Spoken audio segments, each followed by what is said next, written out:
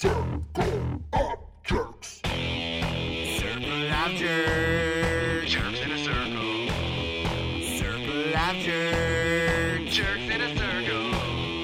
Circle of Jerks. Jerks in a circle. Circle of Jerks. Jerks in a circle. Talking that shit, making out with y'all bitch. Who's a bigger dick? Who's got the biggest dick? Circle of Jerks. Jerks in a circle. Circle of Jerks. Jerks in a circle. Circle of Jerks. Jerks in a circle. All right, welcome to the podcast. Happy Memorial Day, everybody. This is the Circle of Jerks podcast with your host, per usual, Justin Parsley. Today in the studio basement of sorts, I'm sitting here with my good friend of, it's been at least 15 years.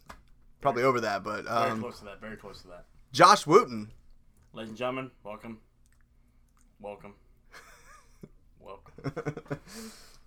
I hope you feel welcome now by Wooten and myself. It's been a great Memorial Day, I think. You had a good Memorial I Day? had a great Memorial Day. What happened on your Memorial Day? I worked. But, First of all, that sounds terrible. no, it was, actually, this whole month of May's been real good. You know, we had the 500 yesterday. Great win for Tucson Masato. That's congratulations. First Japanese person to ever win. Bless Happy you on the for sneeze, by the way. Was Thank that a you. sneeze? Almost. Is that what you... It sounded like It it. sounded like a sneeze. Kumasada. Gazoon hype. I didn't say it right. Kumasada. Oh, shit. But no, huge 500 fan. So, you know, I'm hungry. all the drivers got the race in. We're safe. No one really got injured too bad. Excellent. Yeah, well, how would you even have that information, you know? I mean, you're sitting here telling us that everyone's fine. Why don't you just tell us a little bit about who you are, where you come from, and what you do these days? Well, I'm a 29-year-old Virgo. I like long walks on the beach, short walks in the bedroom. Thank you, ladies. And gentlemen. You know, depends on how you play. Gender equality. Yeah, gender Gender equality. You gotta have gender You equality. can't even ask it anymore. You You can't. know, it's gold standard anymore. Or silver, depending on what company you work for. But no, I'm a 29-year-old. I work for Care Ambulance out of Indianapolis. I'm an EMT. I got a little girl. Been kind of floating around this state for the last 29 years. So, you know. Yeah, excellent. EMT saving lives. You're like Superman, but with I like wouldn't minimum go wage. That far. Like a minimum wage Superman. $10 an hour Superman. You know. No. I might have to bleep that out. I don't know if we can. Can we disclose wages? Are you comfortable with that? I'm fine with that. $10 an hour EMT, Josh Wooten in my fucking basement. Fuck you, bitches. All right, Josh. Working Memorial Day. Where did you work at today? Did you work up in Indy? Yeah, I was on the streets. You were on the streets in Indy? Yeah. Is that like double time working Memorial Day? 8 hours of it is. Our company gives like so many holidays, whether you work or not, you get paid for 8 hours. So they think that like So if I work today, our countrymen serving overseas and fucking dying for their freedom is is reason enough to pay you for 8 hours of it, and then the other it's two more, or it's four. more of a employee appreciation, you know, because on those holidays that we have to work, we're never really busy. Yeah, So, yeah. Our employee appreciation out at Pilkington is a blowjob under the boss's desk, but we're always giving. It's never really receiving. fucked up. It's Never- a backed up. never receiving. You know? Yeah, it's a backward system. It's a backdoor system.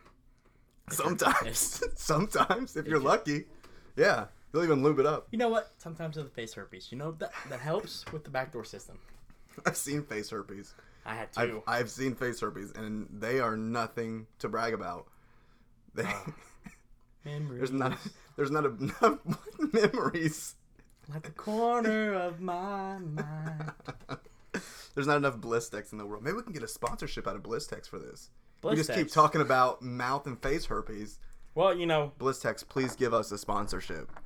I'm honestly, I'm if we're looking for sponsors, why not, go ahead and Snyder's of Hanover pretzels. The delicious taste of a pretzel during a hear that crunch, freshness with every bite.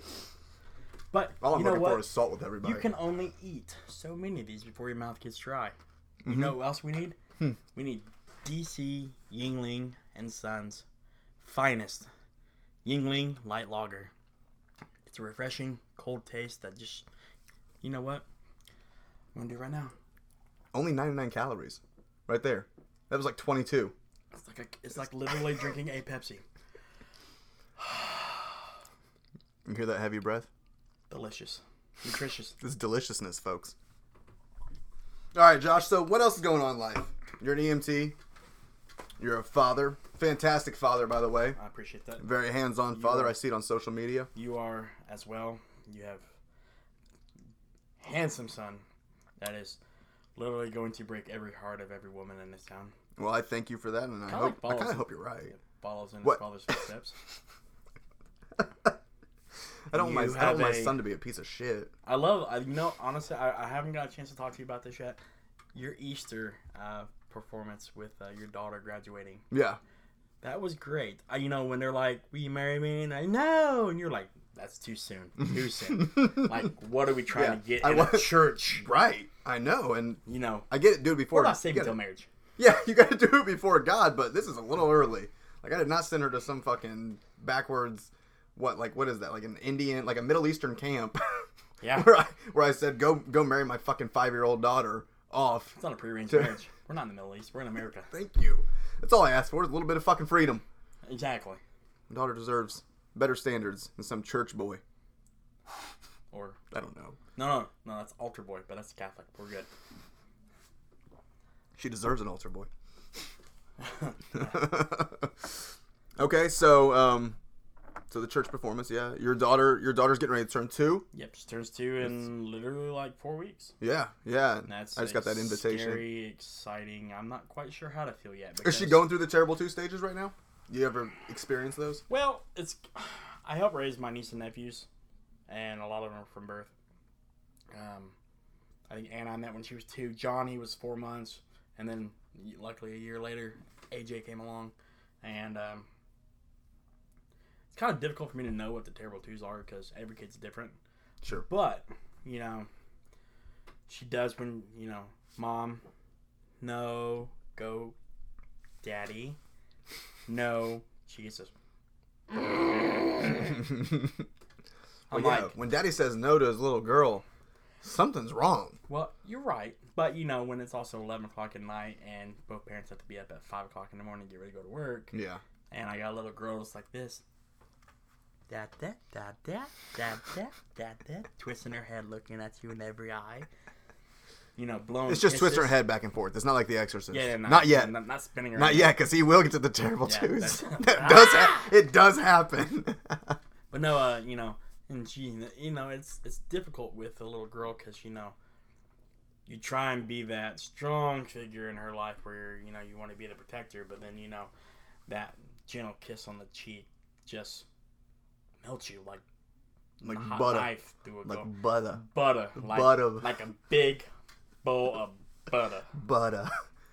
Speaking of sponsorships and butter. No, we don't have any butter down here. I think these are butter snaps, if that counts. Land O'Lakes butter. Spreading it on every bite of these Snyder fucking pretzels. I can actually hear you getting fatter. Me too. I can have myself breathing even harder.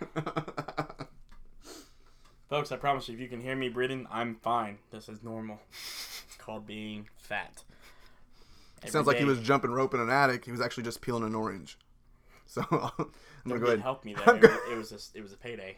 I like it. Less effort. Salty caramel.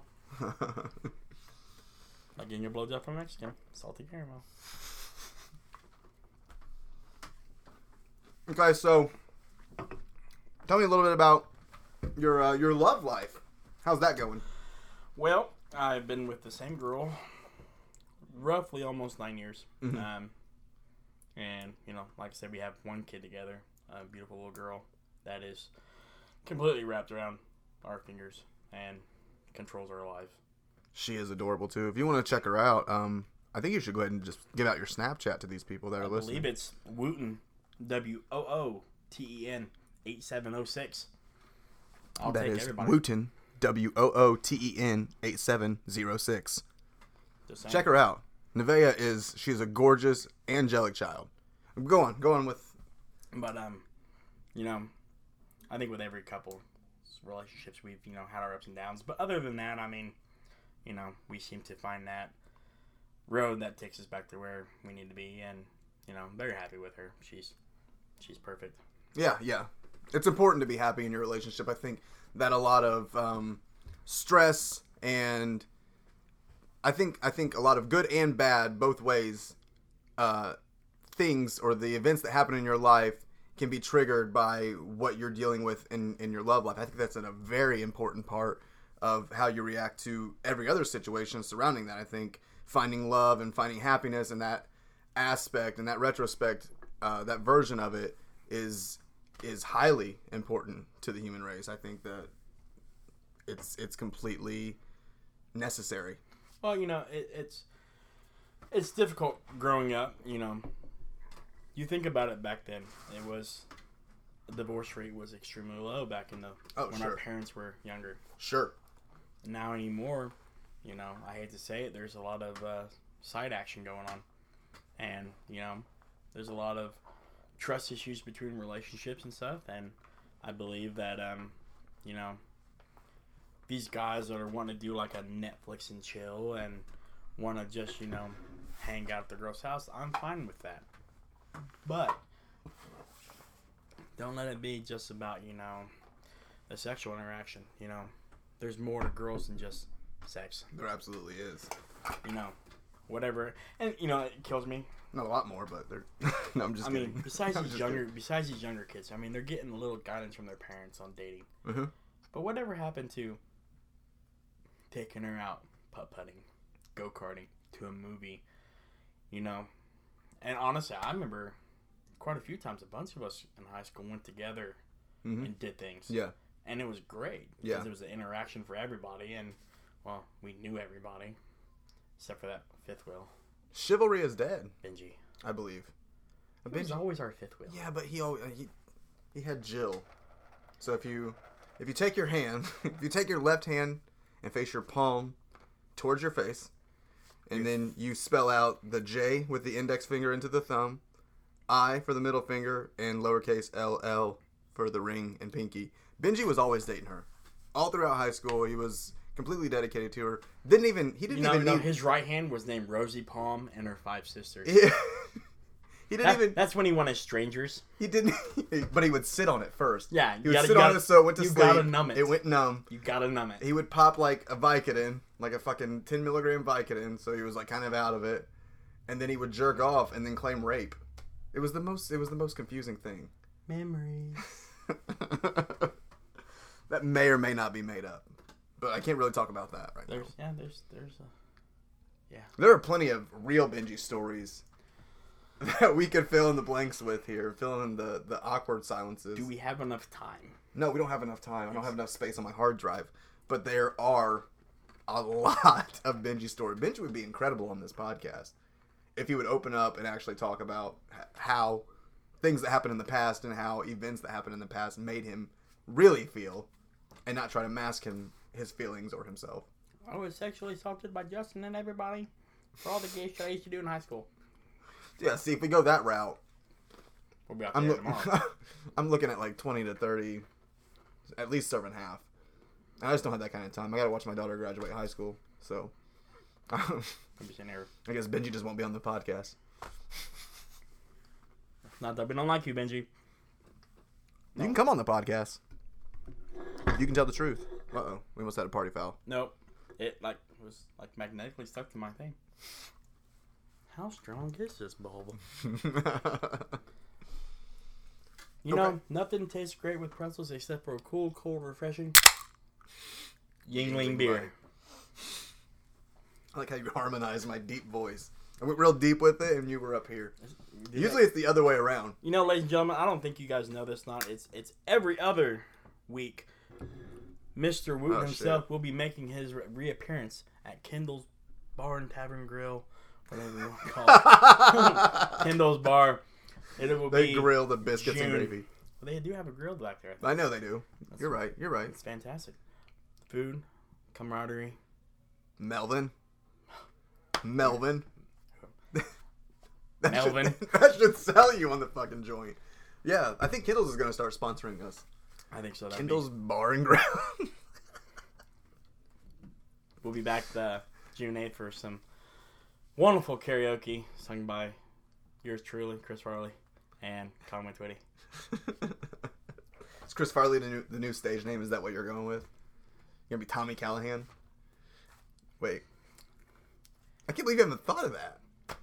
Well, I was trying to go. Ladies and gentlemen, if you're tuning into the podcast right now, if you've made it this far, first off, kudos to you. Second off, right now is the time that I want to ask Mr. Wooten, my guest here, to step up and give us his Chris Farley impression. I think it's incredible. I want you to have a little taste of it for yourself. Okay, sorry. Check. Mic on. Okay, we're good. As you well expected, my name is Matt Foley, and I live in a van down by the river. I think that's incredible. I think you got it spot on. Well, I also do if you guys are, I don't know, a lot of the people that listen to this podcast are probably young enough to remember when Farley was on SNL, and he had the greatest skit of all. He was with Bill Swarsky, his super fans. Oh, yeah. So, you always got to get the, there, Bob, this is my 13th heart attack this week. I'm just saying, I'm good for number 13. But, I got a question for you there, Bob. Who do you think's going to win the Super Bowl this year? I got a pretty good team. It's from starts from a Midwestern city, from a Midwestern state, starts with a C, ends with an O, in the middle is Hickog. That's right, ladies and gentlemen. Da Bears. Da Bears. Farley guys, was a god. He was an SNL god. Did you guys order the beers or the wings? Da beers. And da wings. What about when the Bulls were a thing? Do you remember when the Bulls were actually really decent? And they would have the reversible hats? Back then, we had a dance. I don't know if you remember it or not. It was called the Bulls. So you stood up in a hula skirt, and you're like, da Bulls, da Bulls, da Bulls, da Bulls, da Bulls. I want you to do the entire podcast like this now. I want to talk to Chris Farley. Maybe that will get me more hits. I'm just saying You can that. start tagging Chris. What are you doing? I was checking the rotors up there and the specs, and I'm an idiot. I don't know why you refrained from saying retarded. Oh. I guess that's probably not. I didn't sign that form. Can I have your Herbie Hancock right here? Sure, we drank a lot of beers. Sure, we did a lot of drugs. But we still had fun. It's good shit. I can do 2 impressions. I can do Scooby-Doo and Kermit the Frog. All I have is fucking cartoons. Let's hear the Kermit. You want to hear the Kermit the Frog? Yeah. Kermit the Frog here. That's not even me. That was me. That's not even me. That was impressive. Okay. Someday we'll find it. The rainbow connection. The lovers, the dreamers, and me. All right. That's it. Great. That's it. We're done. We're shutting down the impressions. Okay, so I do a pretty good Shaggy. Yeah? Like Zoink Shaggy, or it wasn't me? Like Saw me banging back on in that high school? channel? Yeah. Or back in college? Oh, yeah, no. Now. Current, yeah. The current cartoon? Yeah. Like Zoink Scoob! We gotta go!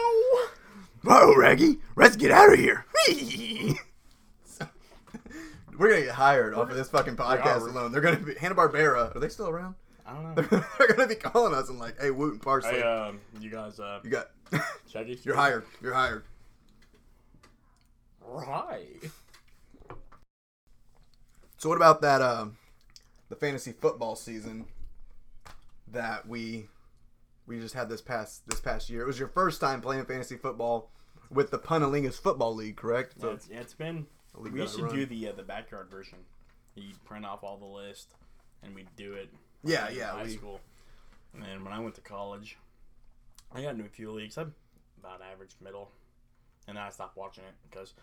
Oh, that showed. Well, yeah. Because we're going to talk about Well, your second round pick. We're going to definitely talk about your second round pick this past season. I think it's important and it needs noting because the man is now retired. I think he's a great running back. I do. He was a lot better in 2011. He's but my third. Third? I Yeah. thought that was a second-round pick. No, I think I went Martellus Bennett in the second round, which you Really? went safe move. And then I picked Adrian Foster in the third round. Mm. I believe I could check. Actually, I believe my phone is off. I forgot that, folks. I think Foster was second, but he could have been third. He may have been. I think if you say that he was second... I remember he was I know within the first 3 rounds because you were like, wow, that's a bold move. Because Who was your first-round pick? You went Peterson, AP? I went AP because your brother made the comment. He's like, under his breath as he drank his beer. Yuengling beer at that. Motherfucker. Yeah, but did any of this pan out for the football season for you? Go ahead and tell tell the listeners. It was actually decent the first 5 weeks. I got up to 6th. It was my highest ranking because I started knocking off big time names. I knocked off. I remember you were the king of. Yeah, you Zane, were. I knocked him off twice. Like your football team would not show up on the weeks that you needed him. it. Yeah, every single week. I'd lose by 5 or 10 points, and Then you then would Zane face would these come undefeated. Yeah, in and destroy him, and everyone's like this, wooting with the what the. And you seemed real, and then like you'd be hot 2 weeks. I went on a 3 and then- weeks. Yeah, winning, okay, a 3-week win streak. and then lost the rest of the season. I had I think I Flatline. Actually, they only predicted me at 2-12, and I ended up finishing 4-10. So I That's ended up not- winning 4, but It's not bad. It's not good. you can. Well, I also picked what I thought was a lot of great players that never ever saw the field. Yeah. Don't get me wrong. I kind of went off. I didn't do my studying like I thought I needed to. But you haven't played for a while, like you said. 5 years. Yeah. Well, so- a lot of the NFL teams kind of got me off guard when it came to Edgerrin James back when we were in school. If you're being paid $32 million to run a ball, I understand. You're black. You're considered. Very well. I got wide-eyed. I don't know. I don't know what's happening anymore on this. 60% of the NFL is black. Yeah, okay, yeah. So, that one running back was Peyton Hillis. Yeah, go on. right. So you have literally the best of the best. Yeah. I get it. But for $32 million, give me the ball. I'll run it. Fuck, dude, give me $5 million a year? Give me $1 million. Give me a Give million. me $960 and I'll be on the practice squad and I'll play like Rudy. Good movie reference though. Brought to you by Paramount. You give me the minimum. What's the minimum? Like $520? I think if I'm playing Madden. 7 something. I think it is. Fuck, give me that and I'll take the ball. Well, but there's a lot of players I have respect for. Manning, not just for what he did for Indy, hospitals, the Sure. cancer, stuff he's done. Jeff Saturday. Let's see. There's one NFL player I think he plays for the Lions. He is in his 5th year. He's getting paid about $30 million for a 5-year deal. Him and his wife live off a $60,000 budget a year, Really? so they don't go bankrupt. Who is that? Oh, I can't remember. He's a wide receiver. I know that. Wide receiver. But what made it so great about it was that he goes, these guys are buying Bugattis and Lamborghinis and Ferraris and stuff, and they're going broke. Yeah. Unless you become, the GOAT, which there's only one GOAT in this world. As of right now, there is. In football. Yeah. There's GOATs for every league. Yeah, absolutely. But, who would have thought a 6th-round Brady from Michigan Not me. would have broken just about every record? I And watch him. He's the first 5-time, isn't he? Yeah. So, Well, 5-time with the same team. There's a linebacker that played for 2 different teams and won 5 Super Bowl rings between them. but still, But yeah, one more, and I'm sure, unfortunately, for most Colts fans that are listening, and except that one Tom Brady and New England Patriot fan, Zach Locke, that's sitting on the other end of the earbuds right now, who they don't want to see Brady do it, or they put an asterisk next to everything that he does because they think he's a cheater and so on and so forth. He only cheats so much. The man is... Don't get me wrong, and I do believe Deflategate really hurt him. That's where he loses a lot of respect from me. But the fact that he knew what was going on, or had some idea of what was going on with Belichick. Oh, sorry, Belichick for all fans. But Spygate was rough then, too. Right, but Everyone was affected by Spygate. you still gotta give, you give him enough credit, and then it's one of those, like, it's a sore that just won't ever go away. And I mean, sure, when it comes to Hall of Fame time, he'll get a first round automatically. But there's still going to be a lot of people speculating, why would you put a cheater? You know, why is Pete Rose still not? Which I think is a travesty to baseball. Exactly. But, you know, I think it's time to go ahead and lift that ban, and let's get Pete Rose in the Hall of Fame. Of course. Where he belongs. Yeah. Hashtag get Pete Rose in the Hall of Fame. Justice for Pete Rose. Free Pete Rose. I don't know if that's the way it works. Like Wheezy? Pete Rose didn't. No, Wheezy got shot like 9 times and still survived. I don't know. I believe that's Fitty that you're talking about. No, I think he got shot too. Every black rapper's getting shot. They need to drive in better neighborhoods. Quit going back to your roots. Never a good idea. You got out of it, don't go back to it. I'll give a shout out to my boy Ice Cube. East Compton. Stay hard, player. Stay hard. Now residing in North Hollywood. Making movies. Making movies. Playing it safe. Iced tea. Lemonade. Read the sign. Delicious. Who is he? He was fucking some famous chick. Coco. Yeah. Big Tip Blonde. Yep. Yep. That's her. Seen her at the Flavor Flav concert. Flavor Flav. Flav. You know his clock's only right 2 times a day.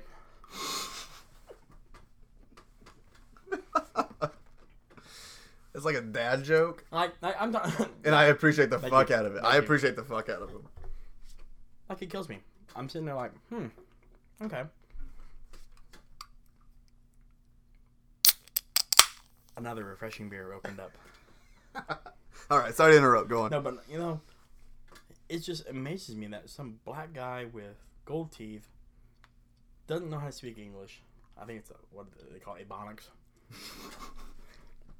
And then I think they call it, hooked on Ebonics. Hooked on Hooked Ebonics was, that's right, because it came in the mail when I lived in South Georgia. You're right. It came in, every white person moved in, you had to learn Ebonics. I remember that now. That's right, cuz. Still got it. But, like, Barely. It's by a thread. I just don't get, like, you know, how people are like, you know, he was the coolest person in the whole world. He never made it to MTV. He made it on VH1. Flavor Flav of Love. Is that... That's true. What about music videos, though?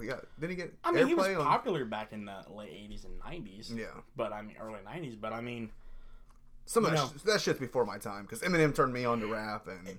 A retarded black man wearing a biking helmet.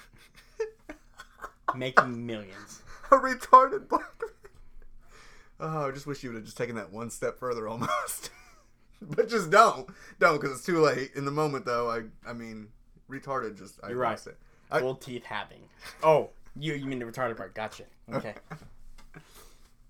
Sorry. Okay. I wrote the short So list. you live you lived in South Georgia. When did you live down there?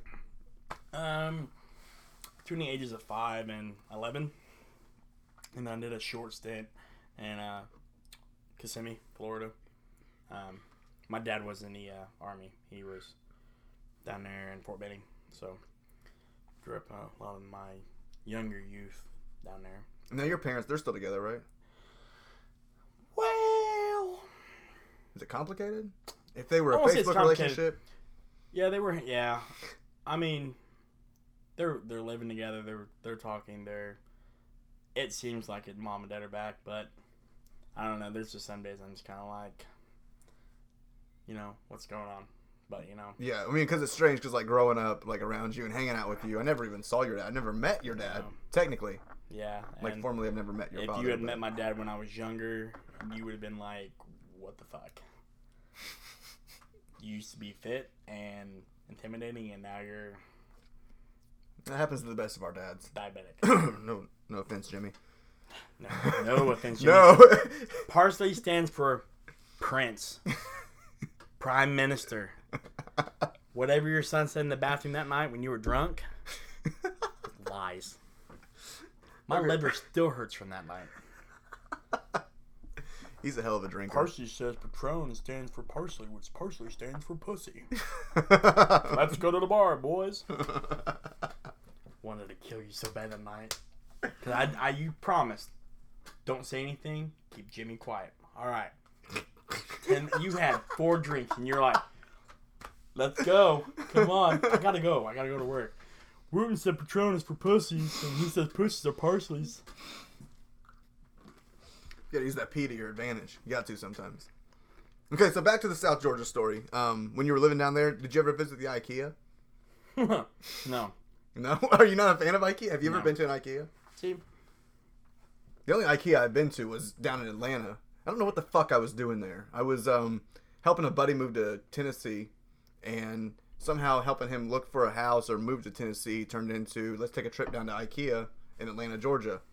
And these were heavy drug usage days, so I agreed. And I don't remember a lot of it, but I remember IKEA is a beautiful fucking store, and I cannot wait for our one in Fishers. Go. Well, there's an IKEA actually in Southport. Right there next to the Target. We don't have an IKEA here I yet. believe so. I don't think we do. I believe so. I don't think it's IKEA. I think so. It's like Value City Furniture. No. You're like, no, you're I work. standing by your convictions. I I almost believe you. work a lot in the Greenwood Southport area. Yeah. So I'm pretty sure tomorrow I'll be down that way. Be more than happy to snap you a photo. I'm looking it up right now as we speak. As you go ahead and carry this podcast. But we were sitting there talking, and no, never been to IKEA. Yeah. So you're what? 150 pounds. Yeah, I'm like I'm not 150. I don't know why I agreed to that. 165. Okay. I'm So sorry. you're still a very fit, young, healthy man. Okay. Barely. I'm 5'9" or 6'1", depending on what convenience store I walk in and out of. And I weigh I do mine at Steak and Shake. Speedway here on Yeah. the fabulous family of Speedway. Our next sponsors. Now next sponsors. Convenience stores on Speedway. That's great. Like Soaring School, they got so many snacks. Whoa. Racks and racks of snacks. Ree. So, no, wow, that was a total random thought. So, The beer's kicking in. I weigh roughly about 290. You can sit on IKEA furniture. It's it's like wicker furniture. I sit on it. It's straw. It doesn't build for my shape and size. Is that accurate? I believe so. Wicker furniture is even bad for fat people too. Really? Yeah, like I think even when they sell, I don't consider you fat by any means. I've seen fat people. I have too. Well, yeah, you own a All mirror. my I'm healthy just kidding. patients I take care of every day working for Care Ambulance. I love you if you're listening.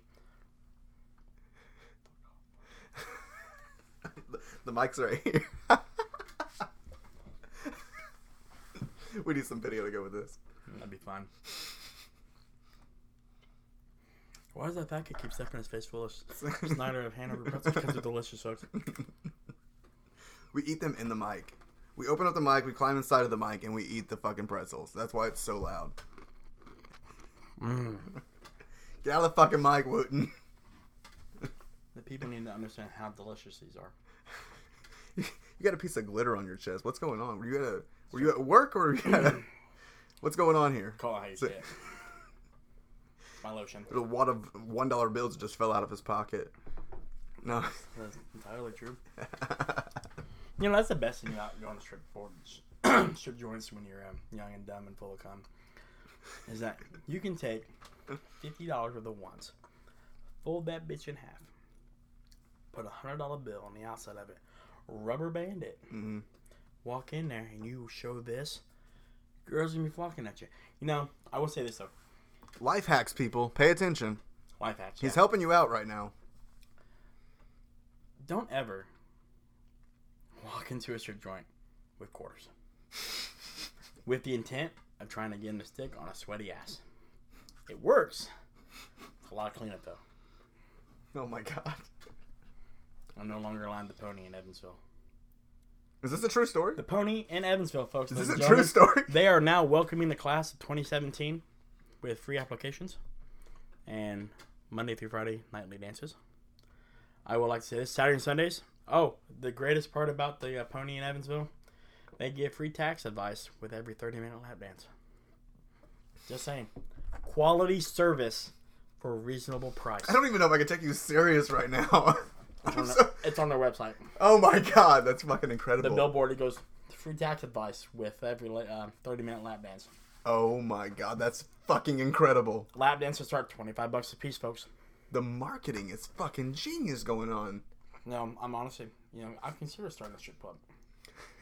I considered getting into tax, becoming an IRS, a tax administrator. So I think if we go into business together, we're onto something. I don't think with both of our felonies we can do that.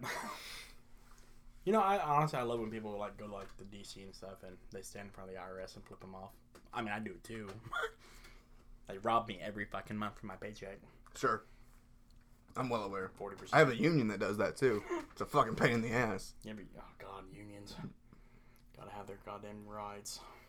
I mean, Hippies.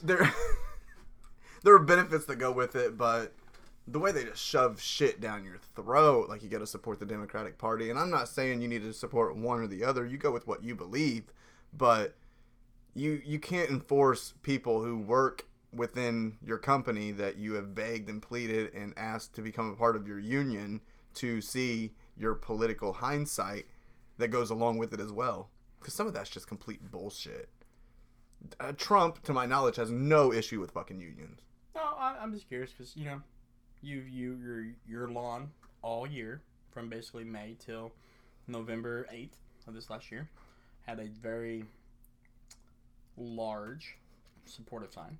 Sure. In your front yard. I did. So, with you stating that the Union Party had you basically saying you need to vote for Miss Clinton, how did that make you feel?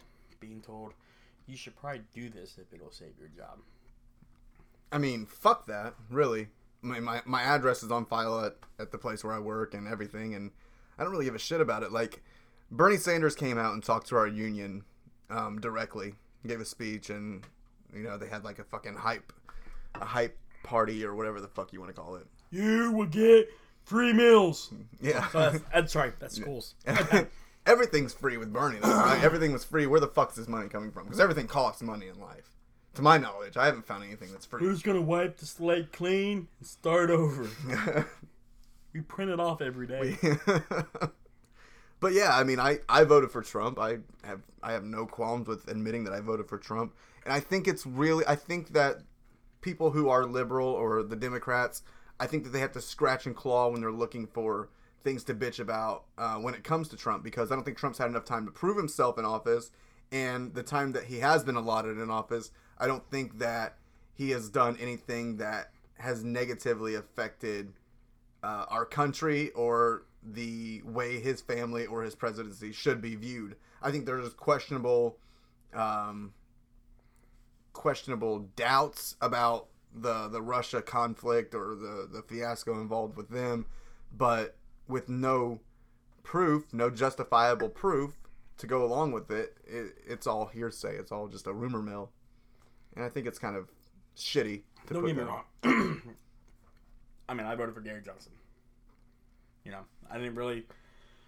For me, it's tough for me because I have very strong views on certain parts I choose not to discuss because, certain people were like, well, man, you probably shouldn't think that way. Well, that gives me my right as an American citizen. I can think I want and I can say what I want. Just something I choose not to.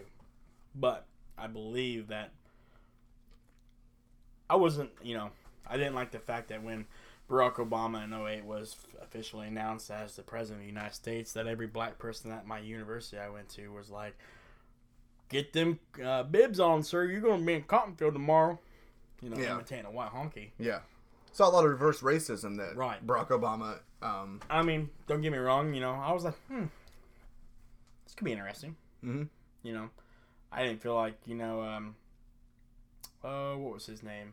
The Arizona Democrat that was running. Against Barack? Yeah. At the time? John McCain. Yeah. I didn't feel like his views... Republican. ...were great. He was a Republican. Oh, yeah, sorry. Yeah, it's fine. But I didn't feel like his views were there. Barack Obama, I believed in some of the stuff he said. But, again, I was mixed between both of them. Because they all had... Every candidate has their strong points that you're like, I kind of like that. There's other ones, I'm like, I don't know if I go with that type of Right. I'm not. way of life. So, I agree with you. I'm not specific to a party because. but I gave him a bit of that out. I thought the first 4 years of Barack Obama were good. The last 4, extremely confusing. And I believe every president who has at least 2 terms. I thought George W. Bush coming in after Bill Clinton's scandal with Monica Lewinsky. I thought he did a great first 4 years. I thought he had a the strong last showing. 4 years were a little confusing Sure. because they're trying to solidify their standpoints and leave their lasting mark on America to be remembered. Now, Barack did the same thing. The last 4 years very confusing. Now, we're only 130 days in for. Yeah, I mean, thereabout. Yeah, so I want to give him the benefit of the doubt. I want to see what he might have in store for us. He could flip some stuff around. There's a bill right out right now. It's called, I think it's House Bill 2192, if I remember. Yeah, that's it. It's where I think it's a Republican from Montana, if I remember right. She is trying to get it to where everybody has to deal with the new Trump care, including elected officials. So these congressmen, the House, the president, chief of staff, all that, cabinet leaders, everybody has to go buy this health care.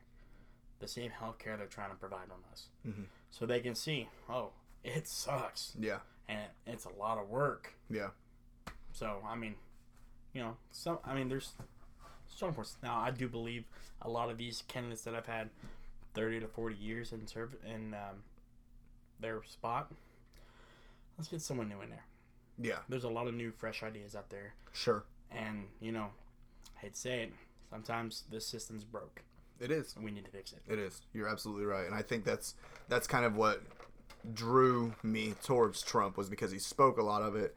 And it was the same thing back in 2008 with Obama. I voted for Obama the first term because he spoke change, change, change, change. He shoved it down everybody's throat. And I said, okay, I can deal with fucking change. I was a millennial. I am a millennial. I'm the upper portion of a millennial, but a millennial nonetheless. And so I believed in everything he said, and I believed in my heart that this was the right guy.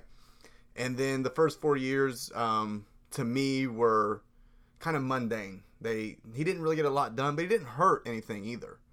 But I just didn't see the point in going out and voting. When his first term was up for the second term, I didn't want to re-elect him because I didn't feel like he followed through with what he said he was going to do. But I also didn't believe the next candidate that stepped up, which was I can't remember the Republicans' candidate. It was not Kerry.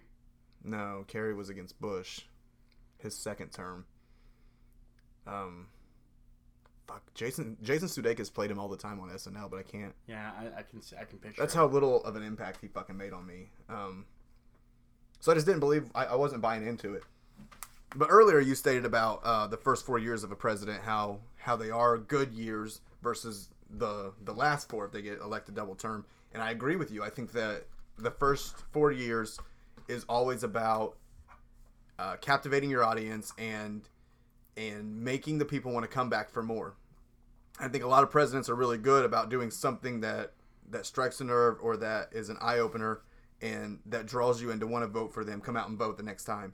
I think Bush, I think you'll see it a lot throughout history, but most recently Bush capturing Saddam Hussein at the end of his first term got people, okay, well, we fucking captured Saddam. This is what we were doing. Even though we were after bin Laden most of the time, we captured Saddam. We killed. You gotta catch the small fish, then you can get to the bigger fish. Yeah, and then Obama's first term, at the very end of the tail end of his first term, 2010. he catches bin Laden, and so people they're fucking hyped. They're like, this dude fucking pulled it off. He did something while he was in office. He finished the job that someone else started. And, even though you have different Democratic parties, you have the Republicans, Democrats, Independents, Mm-hmm. then you have your Green Party, Tea Party, and all the little side parties that no one really cares about. I mean, they're just hippies that, one day we're like, you know what? Yeah. I'm a flower. I want a Green Party. Well, you voted Gary Johnson. How did it feel to waste that vote? Well, okay, but I'm just fucking with think you. about this though. What if you voted for Trump? And you look at it as, well, I voted for Gary Johnson just because he called Trump a pussy, and he would say it to his face. He goes, "You have a problem with me? I'll suck on my pussy." I'm like this. He's got my vote. Okay. Not gonna be, when I look at candidate, I go, I don't look at it as a vote, but I mean, this is why I think a lot of kids don't vote anymore, and it's a declining thing. But in the past, I would say 12 years, we've seen an increase in it. But it's one of those. If you vote for Trump, I vote for Hillary. Hillary wins. Do you at all maybe possibly think that, wow, my voice doesn't matter because I voted? But some people I know there's quite a few people out there like, man, how come I didn't vote for Hillary? It's all about being misinformed, or not being able to understand where you stand at. Are you conservative? Are you a liberal? And it takes a lot of research to be able to understand where you fit in this world in a political stance.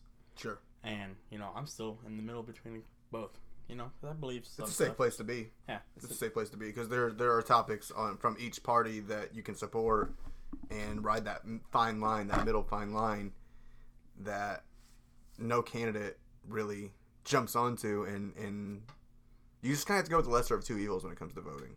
Is really what it boils down to. Yeah, but then you also gonna kind of,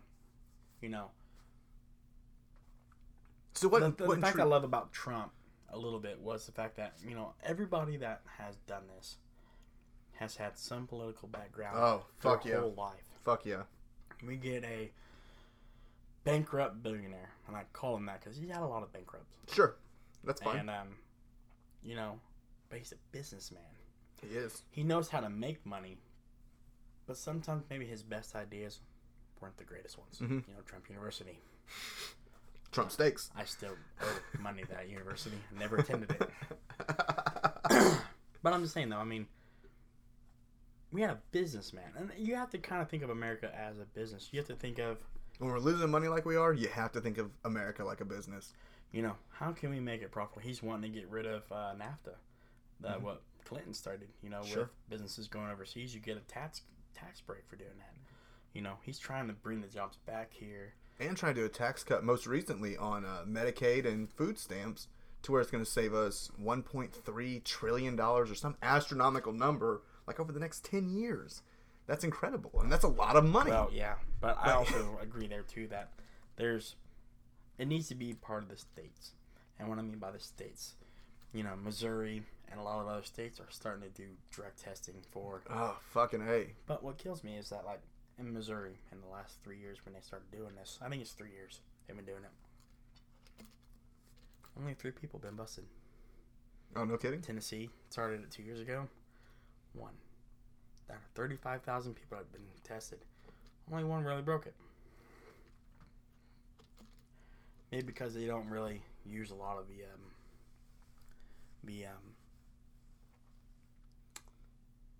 they don't sell the stuff. Sell food stamps for money to get the drugs or whatever they use it for. How thorough is the testing? What kind of testing are they doing? I think it's urine. Are you pissing in a cup? Because there are ways to beat that. There are ways to beat both. Right. And if you want free money handed to you by the government bad enough, you would sacrifice 60. Oh, shit. That didn't last long. No, it doesn't. No. All right, so what's going on over here is that Wooten just threw in a Copenhagen mint pouch that was offered to me. he kept in his mouth for all of like a a minute. minute, and it's gone. It's at the bottom of a fucking bottle right now. It's got a real sweet. I mean, the mint's great, but it's sweeter. Yeah, and it throws me out. I'm like, ooh, I'm not numb. And when I do Skull, mint pouches, by the way. In case you want to ship any to him. Yeah. His Amazon wish list is also available online. It is. It's a straight taste, and the Copenhagen here just automatically made the one side of my tongue numb. I'm like, what? That doesn't happen for the first 15 minutes with Skull. I'm gonna pull Kevin right. I'm a Danny. Yeah. All right, we're gonna take a real quick break, and we'll be right back.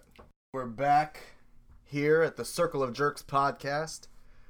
So while we were off the air, indulging in our Yuengling Light 99 calorie beer. And Hanover, or Snyder of Hanover pretzels. we came up with this ingenious idea between the two of us. It was more my idea. I pitched it to him, but Wooten, I'm drunk and I'll just go along. he's with everything. He's riding the coattails, so we're gonna do it. We're gonna discuss 5 of the most controversial political topics. I think that stand between our generation. They're extremely important to our generation, Well, especially the 5 that we. some of these have been along for Sure. ever, Sure. Yeah. but some of these are now more in the news, and I believe They're a lot more mainstream now. I believe we've done some of the research on ourselves with this last presidency on a lot of it. So let's just go ahead and smack it off the fucking bat. Step up to the plate. Hit this one out of the park. Medical marijuana. That's where it's going to start. So, okay. I work in the medical field, obviously. If you don't remember that, go back to the very first couple minutes of the podcast. He voted for Gary Johnson, too.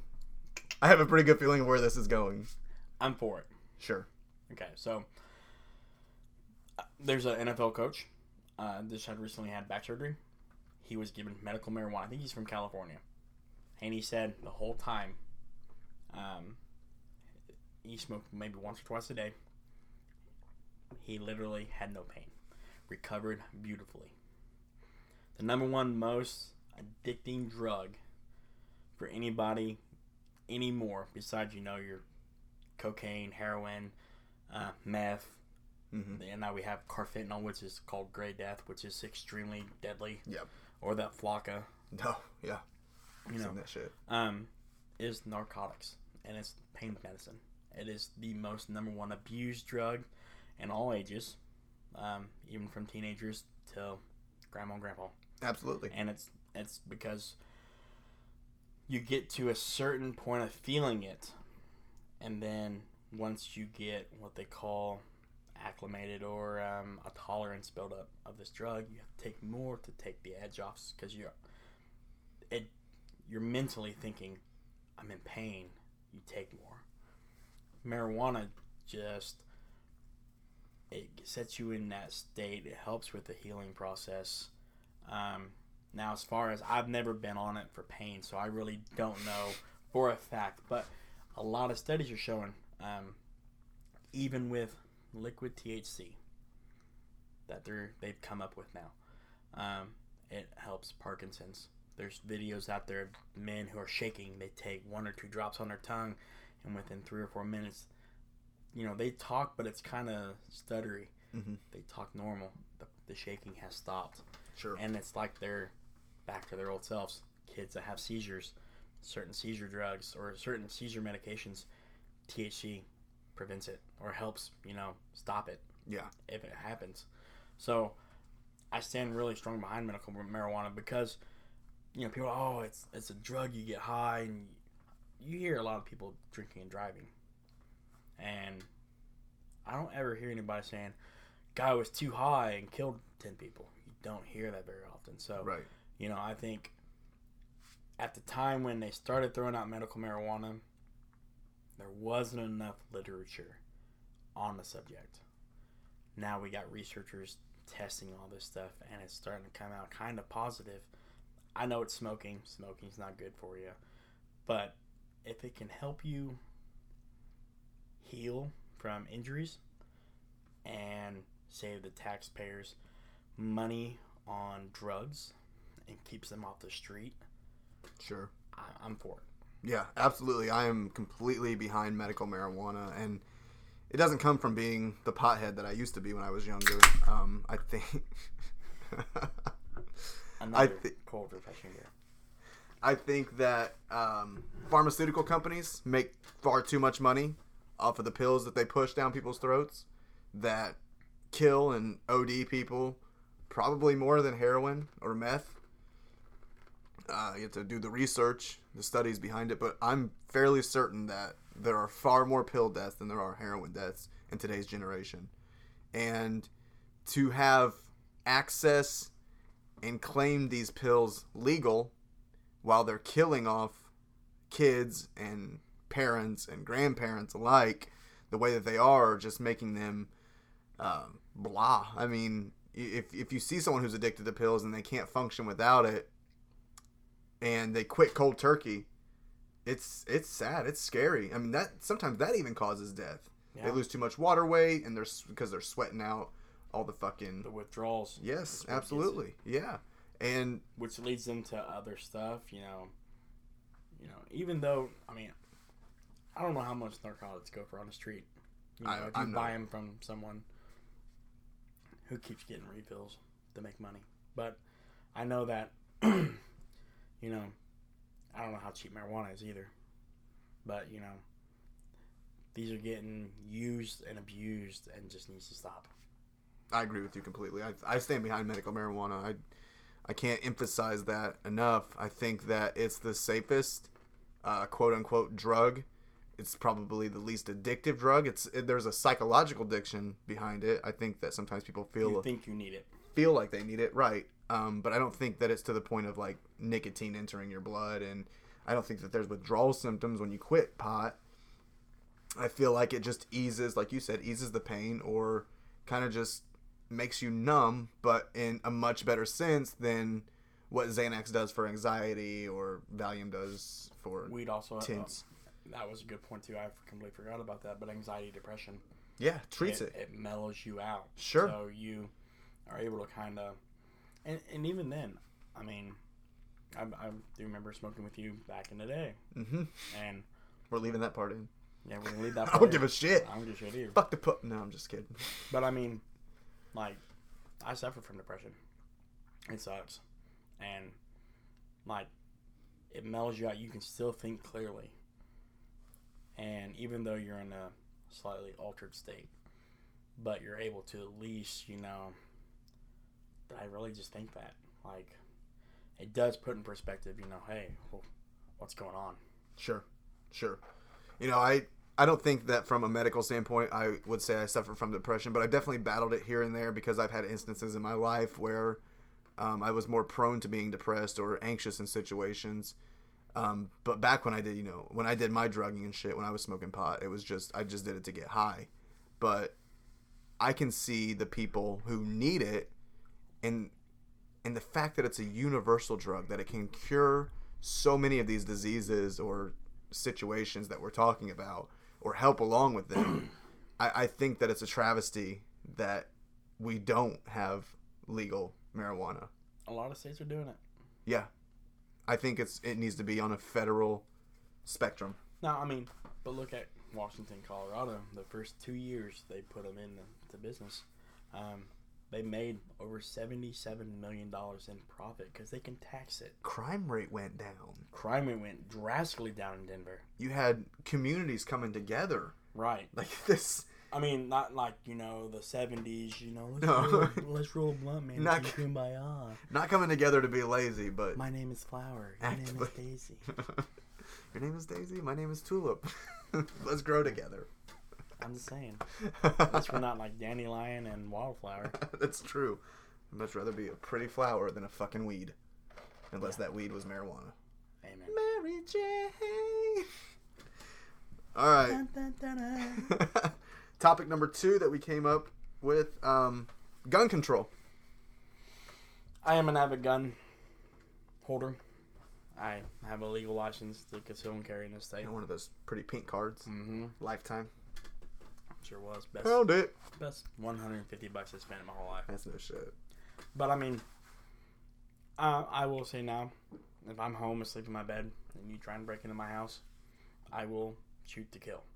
I got a lot of cop friends that I worked with when I lived in Vincennes, and they say if you have an intruder in your house, shoot till they don't move. That requires you to unload a whole clip in them. They're intruding into your personal space. End it. Because you don't know what they have. Yeah. So if you shoot them in the knee, they can still get up and hobble towards you and try and shoot you. Or they might even have a gun. Yeah. So neutralize the Or situation. what my dad always told me, if you shoot them in the knee and they crawl off your property, then it becomes a bigger case. It's no longer self-defense because... It's murder if Yeah. you shoot them again. Well, Yeah. see, even then, like, if you shoot them in the back as they're running away from you, it's considered murder. They have to be facing you. Oh, no kidding. No longer self-defense. I had no idea. Because it's like, if you have a gun in the front of your pants and you act like you're going to grab it and turn your back, as far as they know, they don't see a weapon. So it's not legal for them to shoot you. They can order you to get on the ground and that fire off a warning shot. But as long as nothing hits you, it's legal for them to do that. But if they shoot you in the back, it's considered murder. No shit. Wow. Even though it's in your own house. That's fucking. Well, like that kid in Oklahoma. He was, I think, in the furthest part of his house, and I believe it was 4 people, 3 gentlemen and a lady, pulled up to this house. They were gonna rob it. And I guess he grabbed his dad's AR, and started clearing the house. And when he found him, he shot and killed 3 of them. The girl got away. Later that night, turned herself in. Well, they arrested the kid. Pending an investigation, was later released because it come to find out 2 of them were armed with guns, and the other one had a baseball bat. And he was, it was ruled self-defense. Yeah. But still, though, I mean, when you're outnumbered, he just leveled them. Yeah. I mean, and and this is where you get into some people, right? You don't want to. It's there for your protection, but you see a lot of these cases where you have people breaking into homes and getting injured, and then the families on the other end, they're like, well, that person should go to jail for shooting my son and killing him. Well, what was your son doing in this person's house? There's always that, what do you call it, the opposite side of a reaction is the opposite reaction. Why, if he wasn't in this house and in your home in bed ready for school like he's supposed to be, instead of out running with these people that he calls friends, you still have a son around. Yeah. So I think what bothers the libs hardcore about the gun control are the testing or the means of what it takes to obtain a concealed to carry license. So what do you think about that? What do you think? Should there be more thorough testing, psychological analysis, etc.? Well, like I said, I suffer from depression.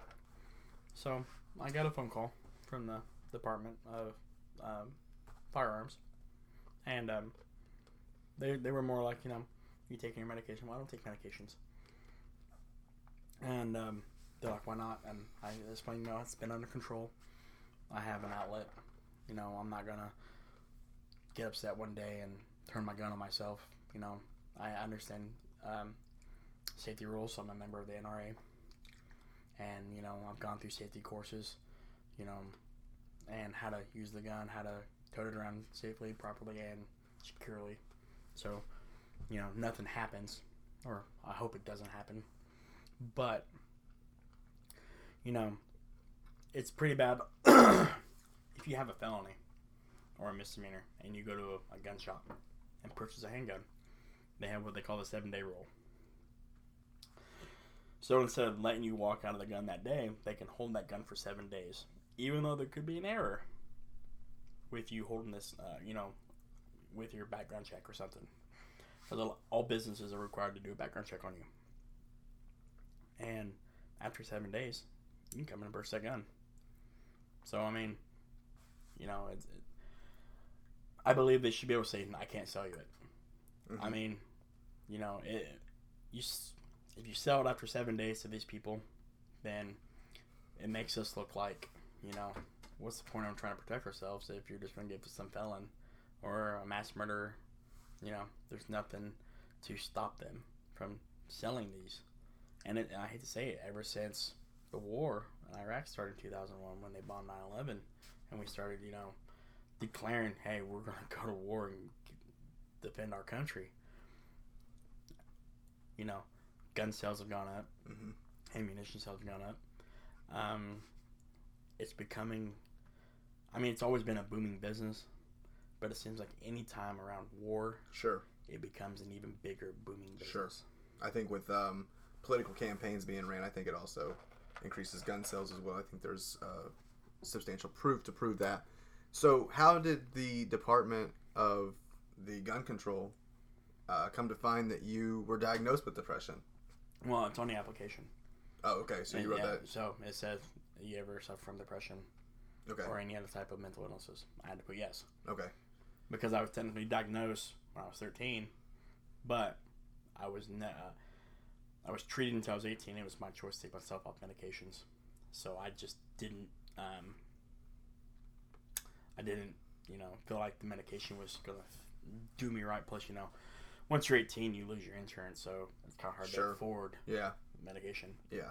But, for the last 12 years, I've literally dealt with it just fine. You have rough patches every now and then. Of course. But, I have a great outlet to talk to with family and stuff, and, those thoughts are no longer there. Excellent. Okay, so we're going to go into a more controversial topic, and I don't know where you stand with this. I had a pretty good idea with the other two, but let's just move on to the abortion part of political debates. This is a touchy subject. Because a lot of it,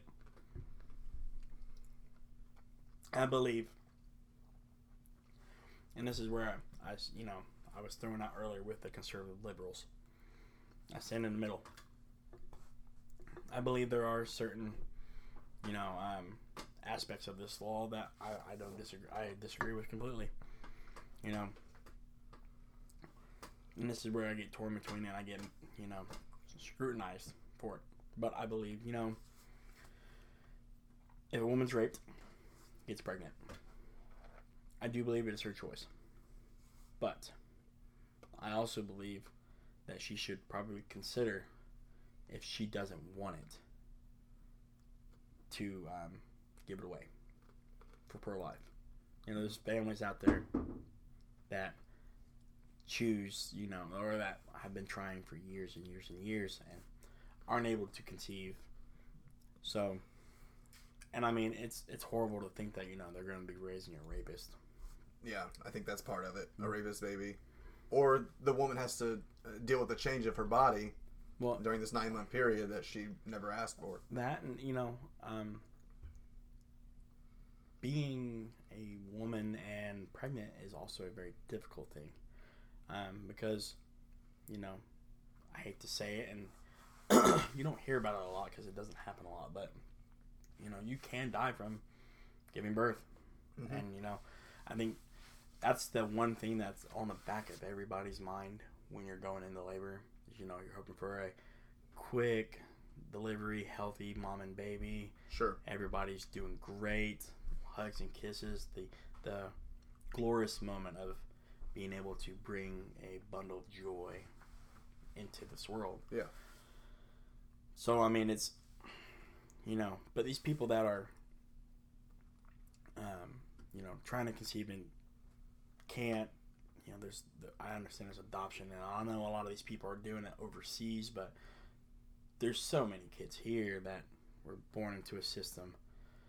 Mom and dad were drug addicts, so they get a system number, and then they're eventually, finally, hopefully adopted. Yeah.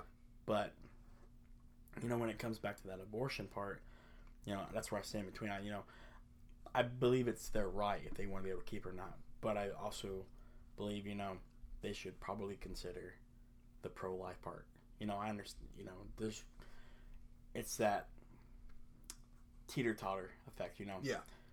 Could I help a family out and keep it low-key on what happened? Because, what's the chances of this kid ever being told, who his real mom is? Mm-hmm. Where he came from, his dad was a why? rapist. Yeah. Yeah. There's so much involved with this topic that it's one of the biggest controversial topics. I think we're going to die, and it's still going to be extremely controversial. And you think Roe v. Wade will ever be revoked?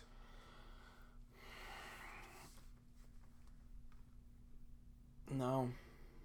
I think there's just too much in there, literature-wise, that is going to be extremely hard for any party to overturn it. I think it would be a shame if it was ever overturned, because then you go back to the back alley abortions because it's the same concept as buying drugs or guns. If you take guns away from people, they're still going to find a means to buy them. Get them. Yeah. And like I said, it's one of those.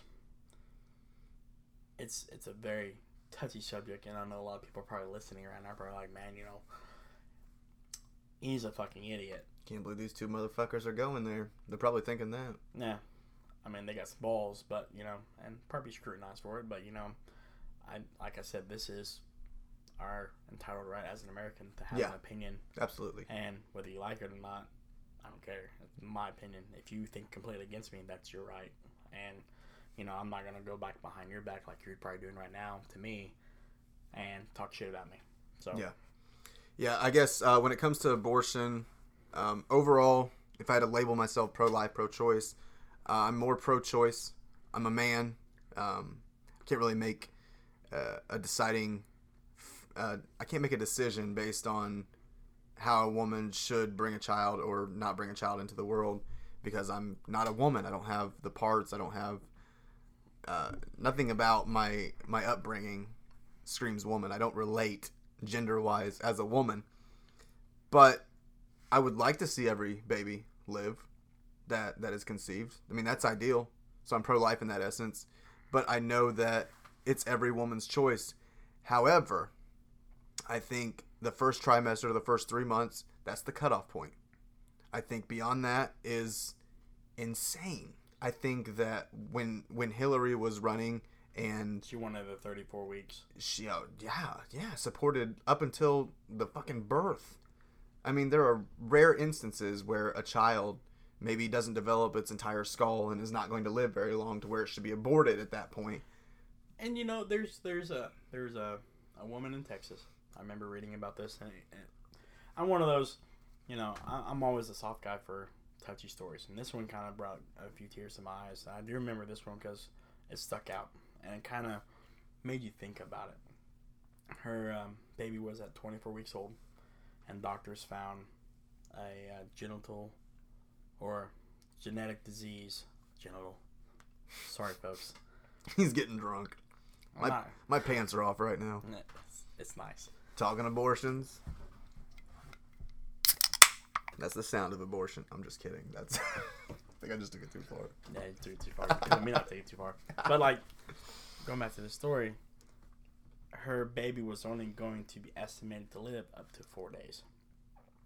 Because I think it was a heart defect. Mm-hmm. The skull wasn't deforming right. She had a lot of issues with the baby that just were not developing where they should have been. Yeah. And she ended up having it aborted. At 24 weeks? I think 26. By the time she was able to figure it out, went in and had it done. But she had to go to Mississippi to have the abortion. Because in Texas, it's illegal. Yeah. So, it gets to the point where, because when you think of having a baby, you think of this bundle of joy coming in, smiles when they're asleep, you get to feed them, the tickles, the love, and the hopes and dreams of watching them grow up and potentially making a difference in this world, not only in your eyes, but the whole world itself. Yeah. And for you to be told, your baby's only gonna last 5 days, it's difficult to say I want to go through with that, but then it's also difficult for me to say, why would I want them to suffer any more than what they already are? Because don't get me wrong, if I was on my deathbed, or if I got into an accident and got seriously injured and they said, there's a 0.2% chance he's going to make it, I think this is the part where I'm going to tell everybody, tell me goodbye, get your kisses, because, if I do make it, what quality of life will I have? Sure. You know me as the fun-loving, laughable guy who's always making Chris Farley fat jokes with a fat guy in a little coat. Brought to you by your 1996 movie title. But no, I want people remembering me for one thing.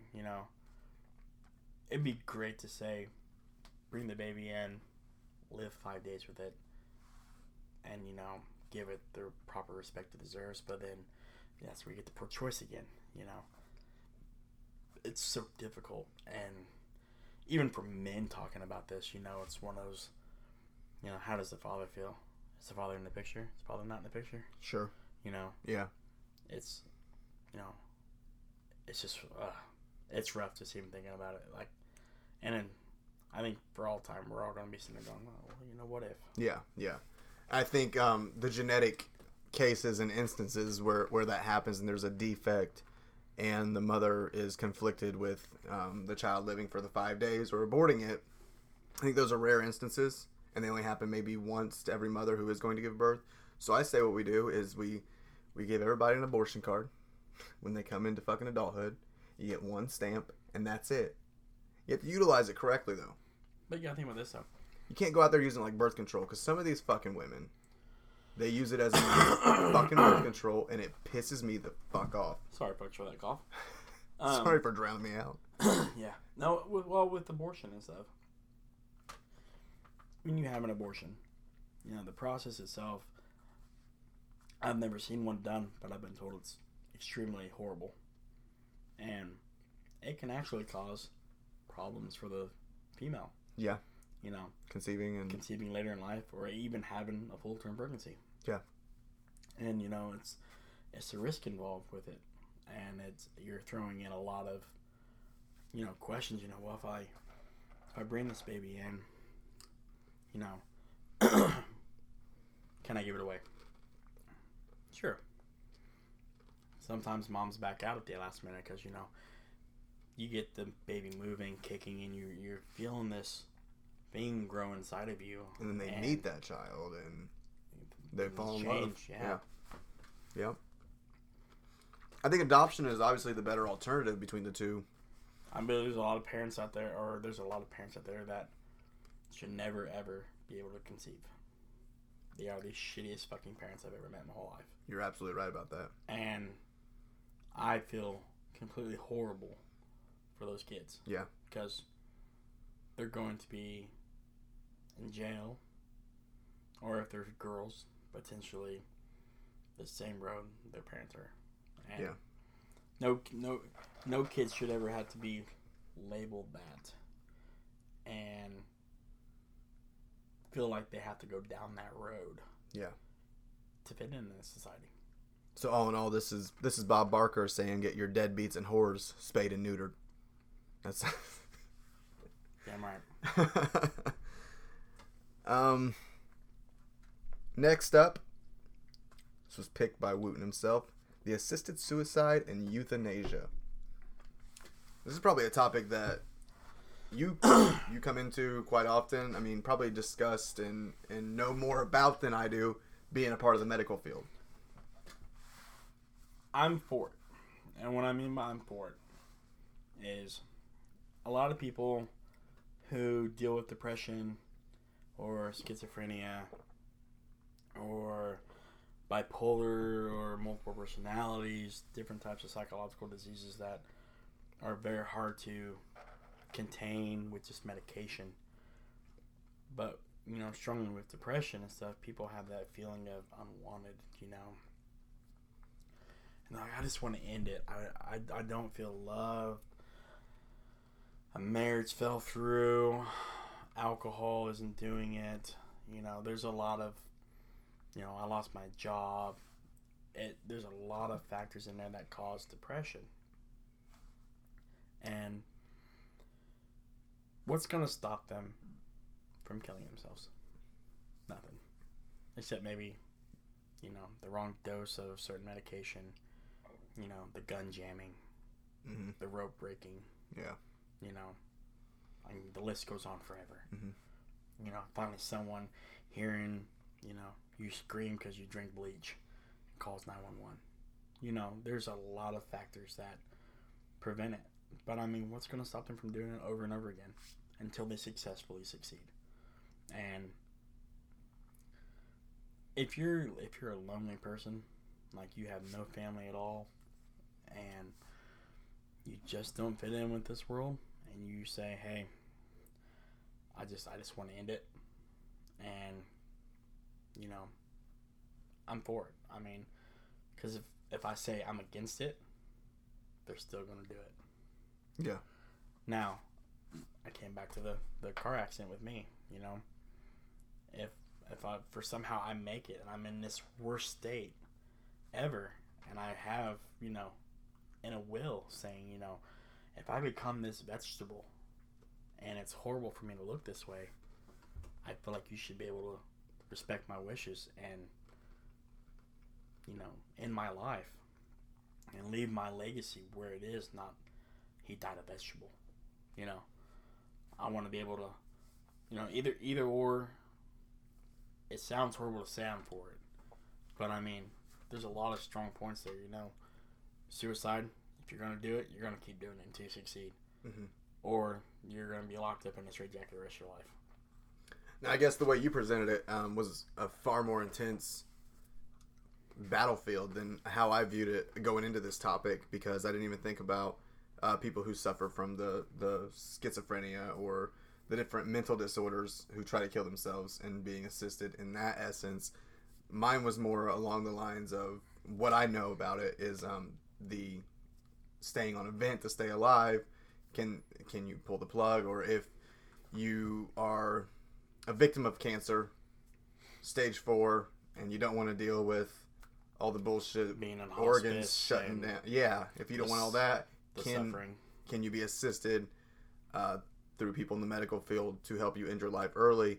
And I think that is a choice, and I think it's a choice that should be allowed to be made by the patients. Yeah, I think that it affects an entire family when you lose somebody. Right. But if this person's leaving this earth one way or another, let them have the final say so, regardless. I want my legacy to stand out as the smile, the laughter, yeah, and a good-hearted You're person. right. I wouldn't want them to be like, you know, for the last 5 years he's been a vegetable. Right. I want my kids to remember me as like, Daddy picked me up, raised me up over your head, or Daddy bought me a new car, not I just changed my dad's third shitty diaper of the day. Like, I don't want to, exactly what you said. I don't want to be a fucking vegetable and make people to have to alter their lives to accommodate me. Like, I just fucking take me out of here. I want my memories to last forever. I mean, that's the big thing when it comes to like death and stuff, is that people are always, you know, oh, he's gone. Right, he's gone.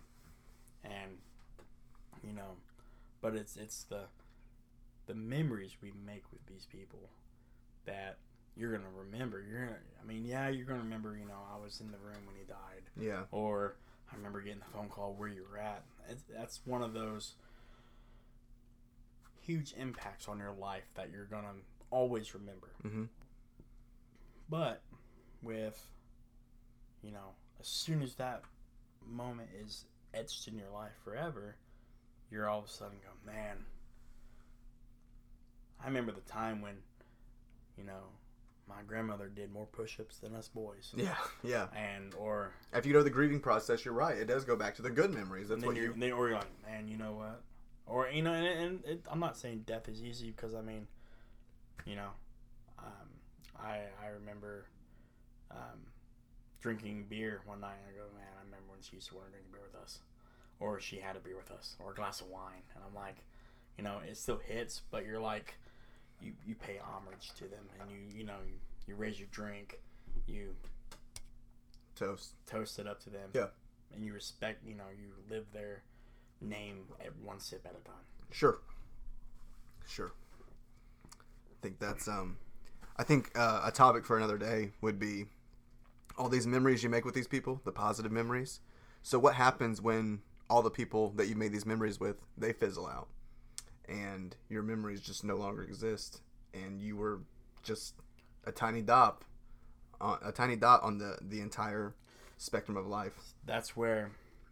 Okay, so hear me out. Well, I guess it's a topic for today. No, I said another day, but we're gonna fucking dig. We'll touch on it and pick it up another day. Yeah. But hear about this though. Name a influential leader that you can remember of today. Well, leader. I mean, this is a little bit different, but okay. Good or bad? Adolf Hitler. Okay. What about Napoleon Dynamite? What about Abraham Lincoln? You know, some Custer. You know? I'm guessing Napoleon Bonaparte's what you meant, not Napoleon Dynamite. If you meant Napoleon Dynamite, he changed some things, but yes. Sorry, slips folks. hurt real bad. Tina, come eat your ham. You know, if you think you're fat because you're drinking 2% milk, you can just drink whole milk because you look great. Okay, so there were these leaders, yeah. But, I mean, these were like hundreds and hundreds and hundreds of years ago. They're still remembered for something. Those people are. But, I mean, I know stories of my great grandpa I'd never met. Mm-hmm. He died way before I was even thought of. But, you know, and I can even name my aunt, her mom, and then this would be my adopted aunt, by the way, I should say.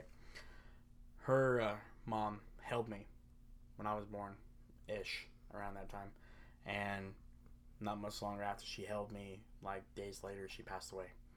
She was one of those funny, lovable people. I hear stories about them. And I still, every now and then when we're all together, I'm like, do you remember when you used to tell me a story of this? And I believe it's it's on every generation. I believe your parents should bestow memories of your late grandma and grandfather on you. You'd be like, I would never thought that. And you know, when your kids grow up and they do something and that memory clicks, oh, my grandpa used to do that when he was younger. You know, you keep that memory going. You say, well, you probably don't remember. Your grandpa used to do this. Yeah. And, you know, my mom and dad said it was the funniest thing he used to always do, and you're doing it now. So, yeah. Hopefully that makes an impact on her life to where later down the road, it's a continuous cycle. Yeah. I think it's a good way to keep a legacy alive, but I think people who are like the leaders that you mentioned and whatnot, I think it's easier to carry on their legacy because there are stories that are kept right. in their reign and whatnot. It's much easier to keep their legacy alive. But I mean, you know, my big-headed great-grandfather who I never met with large ears. Like, all I have now is the fact that Leo has both of those. And I'm like, definitely got this from his side of the family. Okay. Moving forward. Topic number 5, our last topic on these 5 topics would be the drinking age. Lower it? Lower it, Raggy? I hope that sounds epic. Like, I hope it's not terrible. Well, while we're sitting here in the basement drinking our famous Yuengling lagers, light, of course, because, you know, on the calories, I just want to say, in our altered mental state, no, I'm kind of for it, and the fact that what age are we talking? 18. You're for it. How the fuck did we not disagree on one of these topics? I mean, not necessarily. Like, well, this is why I say 18. I got fraternity brothers that are in the Army that, you know, enlisted out of high school on a military base. At 18, right. You can drink. Yep. It's not watered down. It's a cold, frosty, Yuengling Light lager. That is in a can or a bottle, glass, whatever in your preference. You can drink, but once you step off base, you can't drink. But you go to college. You're supposed to party. Not really experiment with drugs, but, you know, who doesn't party in college? Mm-hmm. Except for nerds. Double L7 weenies. Yeah. Nerds! That'd be a great Halloween costume right there. Fucking A. Nerds. Fucking A. It was that Adams. Alpha Betas. But yeah, I agree with you. I think. Yeah, I believe it should be down to 18 because no matter whether you can raise 25. Kids between 18 and 25 are still going to drink. Now, if you're able to lower it down and educate them, that's important. Then I think you can. They're still going to do it. And I believe, and you probably done it too. I know I've done it hundreds of times. Made mistakes with consuming too much. Sure. And having the worst puking hangover experience of my whole life. Sure. I want to regret life. Yeah. But, you know, I now, at this point in my age, I now know my limits. Mm-hmm. I know how far I can take myself to. Even though, partially stands for Prime Minister. Pussy. I still believe that, if we educate them and we allow them to make some mistakes, you'll have a better control on alcoholism. Yeah. Than you will, keeping it at 21. Yeah, I agree with you entirely. And I think 18 is the perfect age. I think if you can rent porn and legally vote, yeah, serve in the military, I think why the fuck shouldn't you be allowed to have a brewski?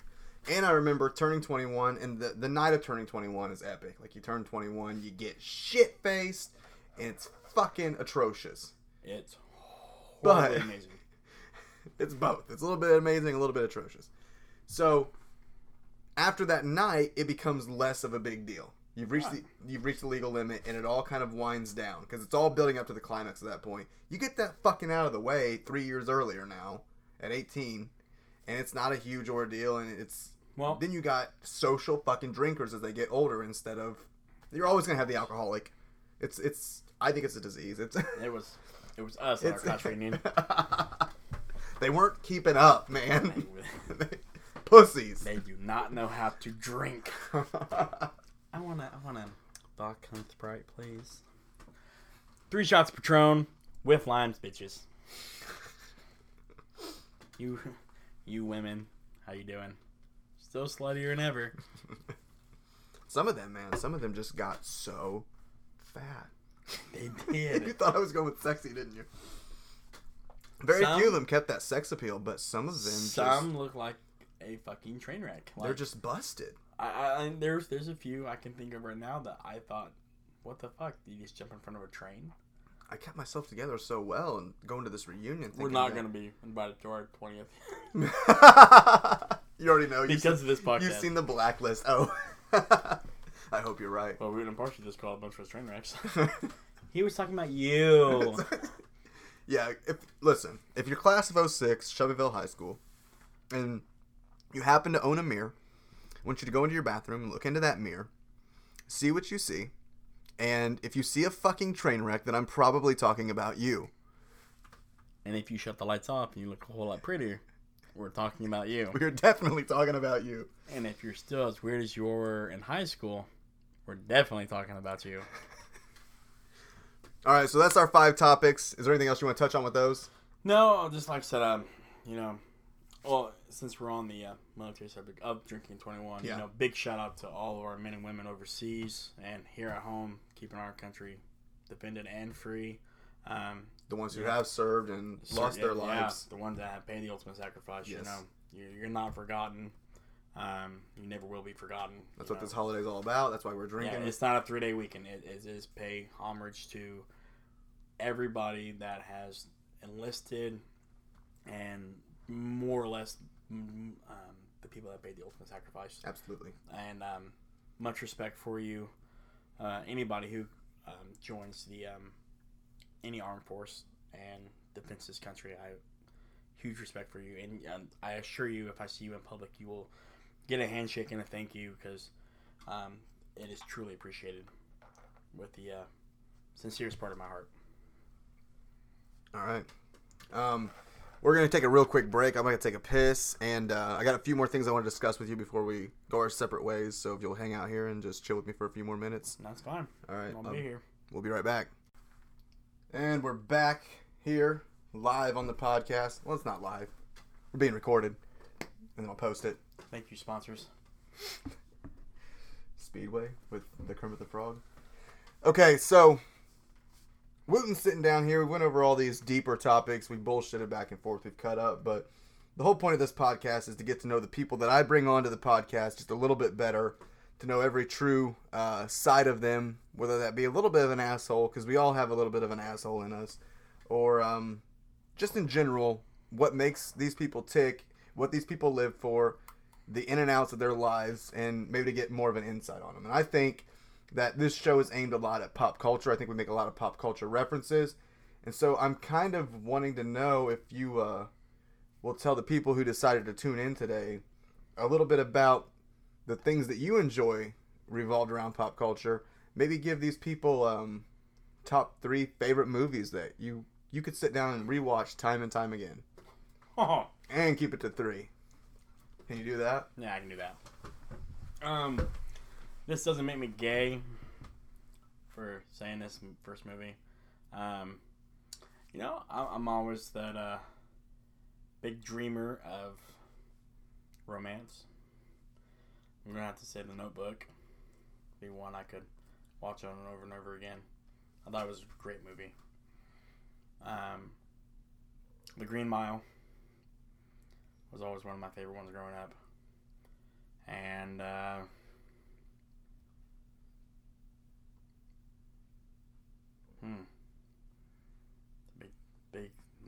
third one's gonna be a tough one.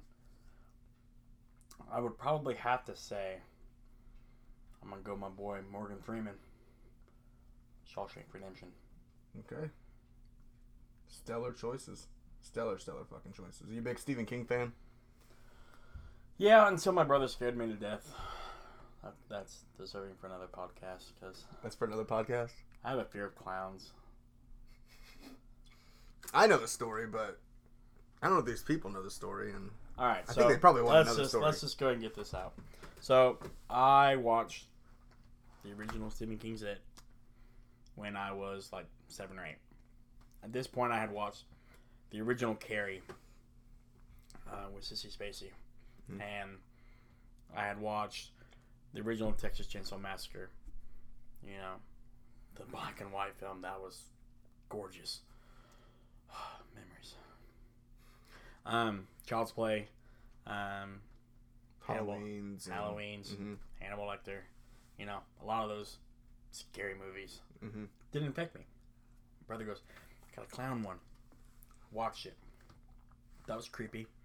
Kind of disturbing. Wasn't too sure about it. No nightmares.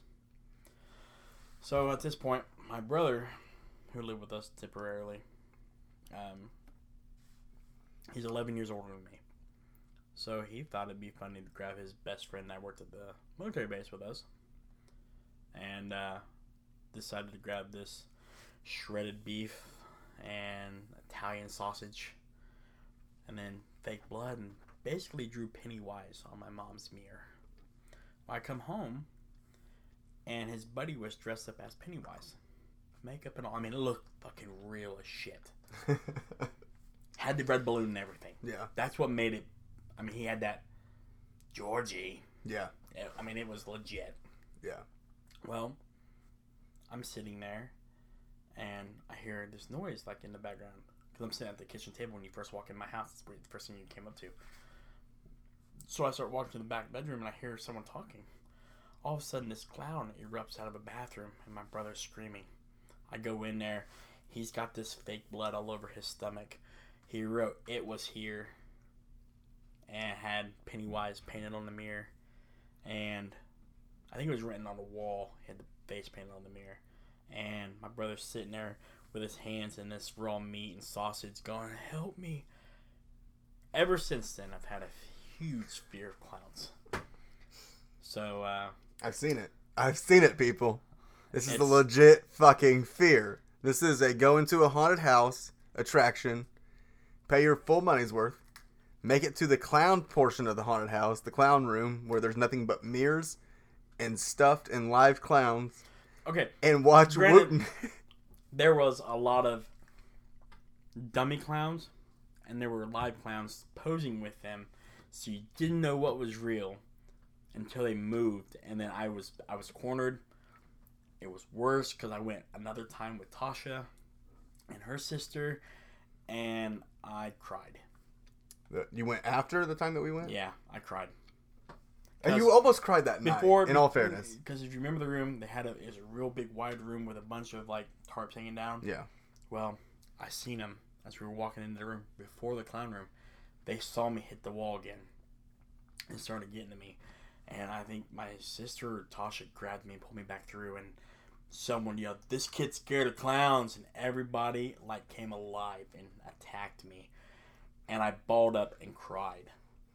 And eventually they all backed up and I left. I was so embarrassed. Tasha then thought it was fucking funny.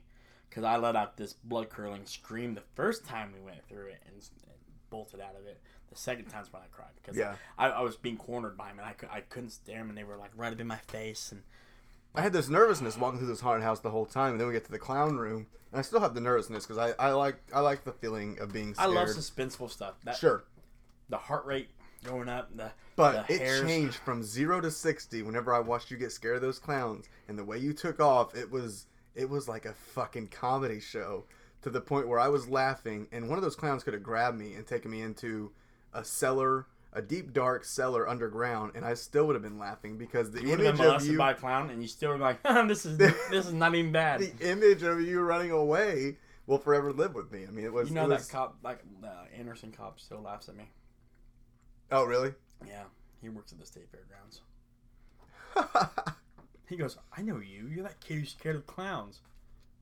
How the fuck do you know that? I was working that night. You come running out with like 6 other people. Oh my gosh, that's awesome. Oh, that's wonderful. I have a lasting legacy at this place as a scared of fucking clowns. All right, so what about music? What kind of music are you into? You know, growing up, it was really whatever my parents decided to listen to. Mm-hmm.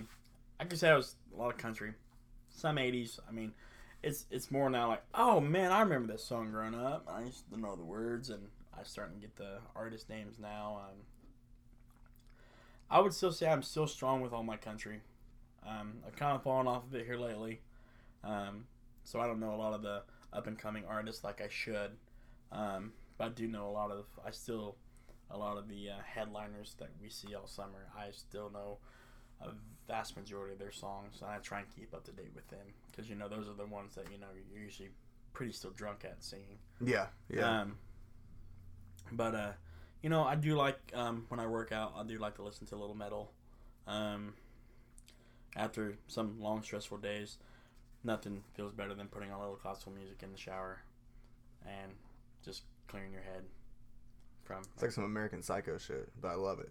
I mean, it's good. It is good for that reason. Yeah. Yeah. I mean, I'm not gay. I don't do the whole let's get a bath bomb and candles and. Oh, that's gay. Well, I don't do that either. Then. Me neither. Yeah, totally. I don't.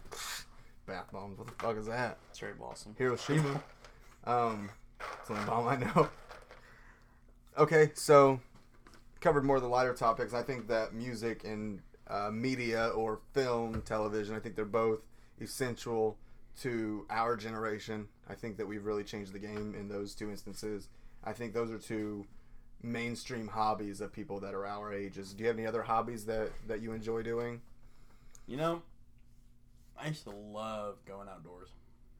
There for a long time. I used to love going outside and playing, sunrise to streetlights. Because, streetlights came on, your ass was inside. Mm-hmm. Don't care. Was this the days before there was such thing as central air? I've always been a homebody. I've always liked to be inside. I've always liked to be on technology, computers. That's just where I've. You got to remember, back when we had technology, we had the Oregon Trail. Yeah. Yeah. I appreciate the fuck out of that Oregon Trail still to this day. You know what's horrible? Still spend all my money on stuff that I didn't need. I think there's an Oregon Trail app, isn't there? There is, yeah. Oh God, I need to download it like right now. Memories. No, I mean, I come from military. I mean, I hate to say it, we had probably a 20 square mile playground. I mean, there wasn't much of that base I haven't touched foot on. If you came up to the tank tracks, that was your boundaries, and the tank tracks surrounded where we lived at. I mean, it's one giant circle. So, I mean, I remember getting up Saturday morning, like 7 o'clock, eating a bowl or two of cereal. Mom and Dad wake up around 8 or 9. About the same time, my friends' parents would wake up, and we'd be outside, come in for lunch. Depending on the time of year, my mom always made us lay down for an hour during the hot peak. And then after that, we stayed out till dinner, and depending on what dinner was and how long it was, you potentially got to go outside and play, because military rules were very strict. If you were under the age of 14, if you were caught in the streets. If you were in your yard, you were fine. But if you were caught on the sidewalk or streets, military police picked you up and took you home. Mm-hmm. You know, that doesn't look good. Yeah. Because you got, you know, sergeants, COs that live in your neighborhood. And especially you don't want your dad's CO seeing the cops at your house dropping your kids off. Yeah. So, I mean, it's, you know, and I remember weekends my parents would always drink with the neighbors and play cards, and we'd all hang out and go swimming at 3 o'clock in the morning. Yeah. That's awesome. It was great. That's fucking amazing. Okay, so... You were in body? I mean, I remember, well, I mean, I guess when we got older, you were outside more. Yeah, I mean, we played the football and shit outdoors, and I did, like, backyard wrestling and stuff, and I just, I didn't do a lot of stuff outdoors that normal kids do. I mean, I enjoyed fishing and stuff, but that was, like, whenever I went camping, and they kind of just went hand in hand for me. Now, as I get older, I do like going out to the parks and taking the kids there, and I appreciate the outdoors more as an adult, whereas as a kid, I just kind of kept to myself. I was always kind of an outcast, and never really fit in with that aspect of kids our age at the time. But as I get older, I've changed my ways, and I think for the better. I think letting my kids have that experience. Sienna hates the fucking outdoors for the most part. She's on the playground, she's fine. She gets a little dirty or a little cut up, and it's fucking, let's go back home. I'm over it. I'm too pretty for this. Yeah. Why? She's a tomboy, so I don't even get it. Like, it's just mind-boggling. I will say this, though. Your daughter will make a great villain one day. If she's listening, and at some point she will be, because she likes to tune into these podcasts for whatever reason. She likes to hear my voice go on and on. She's going to love the little shout-out you just gave her that she's going to become a villain. An incredible villain someday. She's not going to quite be a Harley Quinn, but she's going to be the one you'd be like, at the end of the movie, like, no. I would have never thought it was her. So, that takes me to this topic. I texted you about it earlier today. I want to go ahead and touch on it and give someone a chance who listens to the podcast and has access to Twitter to make a few dollars. So for $5 right now, and I'll directly Venmo it to your account if you send me the account information, and you're chosen as the winner, as the first person to tweet at me on Twitter. The question, or the trivial question that we're geared towards here, is back in 1996 there was a horror movie released called Scream. Oh, very nice. In the movie Scream, there were 2 killers. There was Stu, who was played by Matthew Lillard. The other killer, I'm not going to say his name because I want you to tweet at me his name and where his name was derived from. So if you can tell me the second killer's name and where his name was derived from, who they took that name from, and you tweet at me before anybody else, and you've made it this far in the podcast, I'm going to pay you $5. No questions asked. No taxes. How long are you giving them to him? 24 hours? Whoever listens to the fucking podcast first and makes it this far.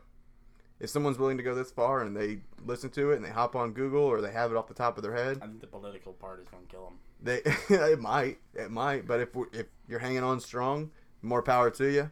Here's $5, and it's a measly $5 you think, but that's a pack of cigarettes. That's 2 gallons of gas.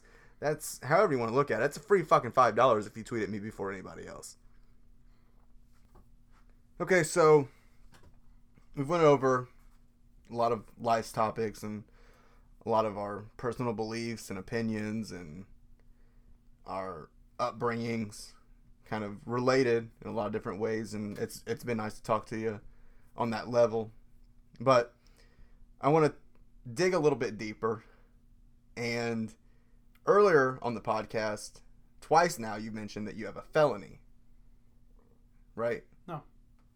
You did. Can't have felonies and working in EMS. Can't have any felonies. You've said you had a felony. No, I'm saying people who have felonies. Oh, okay. Well, I could have swore that you told me you had a felony. No. Okay. I've never been legally tried in court. But let's talk about legal situations, because that's where this was going. And I thought I knew, and I thought maybe it was going to be a felony or whatever, but I didn't know you'd have an actual felony. I thought the way you talked, you'd mentioned felony twice. Okay. So you had some legal troubles. Yeah? Yeah.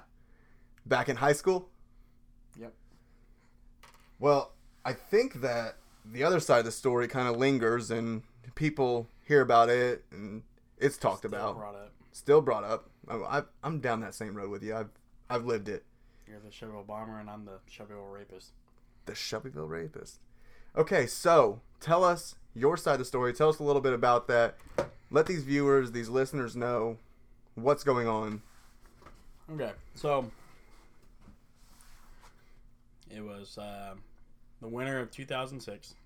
It was the year I cheerlead my senior year, and there's a female that I will just give initials. You don't have to give initials. We can just say female. We'll say female then. And I was the friend zone. I was the one that was around her when she went through multiple boyfriends. And she basically wanted me to skip the basketball game we had at New Pal that night and stay with her. She had just recently had an argument or broke up with her boyfriend. I can't remember. And I said, no, I can't miss a game. You know, I'm expected to be there. Plus, it's, you know, at this point, if you guys remember back in 2006, the varsity basketball team went undefeated all season. So who's going to miss a sellout crowd and, you know, enjoy the excitement of trying to, you know, go 21 games undefeated. And, you know, so we were sitting there, and I'm like, no, I got to go. And where I'm sitting at in her room was on a vanity chair. And I left. Now, before I got to her house, I had pulled up. There was a neighbor across the street. He was cutting firewood because he camped a lot. And he was getting prepped up for the spring and summer for when him and his wife take their vacations. So I walk up to the front door. She met me there. And, you know, I've been friends with this girl for probably over a year and a half. And, you know, so I've sat in her bedroom. We made mixtapes. We used to be really good friends. And it was after halftime at the New Pal game, I was asked to step outside. And so I step outside, and there's 3 Shelbyville cops. And basically and quietly, I was asked to step outside, where they placed me in cuffs and took me to the station, where I was questioned for at least 12 hours over my recollection of everything that went on. And I said, you know, this is what happened, blah, blah, blah, this and that. And her story was that she was in my car, and I made a move on her, and she hopped out of the car. I hopped out of the car, and as she ran up her porch, I jumped the rail in her on her porch, and then forced my way into her house, and I sexually assaulted her. Well, it came out. I said, you know, it's bogus. They said they had her clothing. They had my fingerprints. I got fingerprinted. You know, I took a lie detector test that night. And I said, why don't you ask the neighbor across the street who was cutting wood? And they go, what? And I go, I pulled up to the house. He was outside cutting wood. I said hi to him. And he goes, yeah, I'm just cutting. That's how I knew he was cutting wood for his camping trip. Well, sure enough, Detective Dwanger went to this gentleman's address and talked to him. And he said, no, she was never in the car. He walked up. She let him in. He was there maybe 10 minutes and left. They never found any of my fingerprints on any of her clothing. I passed a lie detector test. Now, this game happened on a Saturday night. I come back to school on Monday, and rapist was spray painted on my locker. For the rest of the basketball season, I got suspended 2 weeks because of it. I was also basically talked to or talked about behind my back. I had to change classes because we had 2 classes together. what I thought was supposed to be the last 4 months of my high school career were supposed to be fun and dandy, enjoying it and stuff. I heard the voices and echoes of everybody basically saying I was a rapist. I was able to finish the season cheering, and I wasn't allowed to stunt because none of the girls felt comfortable with me, except for one, but that's just because we've been partners for the longest time, and I think she was probably the only one that had my back. But it was really weird. This person will remain nameless, but 10 years later we go to our class reunion, and someone had brought it up and asked me if I really raped her or not. And I said I was never, I was accused, never convicted. I never went to jail, never went to court. It was all dropped because she lied. And I still think the guy across the street who backed my story up. And, it's something I still kind of keep behind, but it's still, nothing happened to her. She didn't get false, she didn't even apologize for what she did. I could have got sent to jail for 10 years. Had to register as a sex offender my whole life. She would have ruined my life. But, I'm very thankful that, my side of the story came out true. I still have to live with it because, no one in this godforsaken fucking town is going to forget it. So, yeah, that's what happened. Well, thanks for sharing that on a public forum with myself and anyone who was willing to listen. And I think it really makes this podcast worth a listen whenever we dig a little bit deeper like that. I think with Chris Jones, he had some legal troubles as well, and I've touched base on mine in the second podcast where I kind of did it solo, and maybe I just know too many convicts or some shit, but I appreciate you opening up and sharing that part. So we're going to do some shameless plugging real quick. If you want to find Josh Wooten on Facebook, is it okay to give your Facebook? We're good?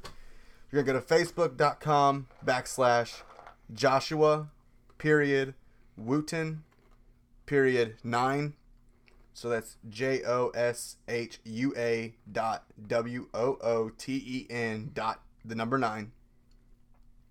You can also find Josh on Twitter. He's at Wooten8706. You can give him a follow. Ask for a follow back. He'll adhere. Yeah, I'm always up to having a great conversation with somebody. I think since we talked about Kindles earlier, we'll just let Josh read his most recent tweet. He hasn't been on Twitter, at least actively, since March 17th of 2017.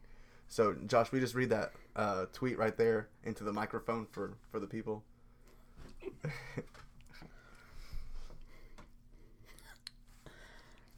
A lot of gays at Kindles tonight. Men dancing with men, girls making out with girls.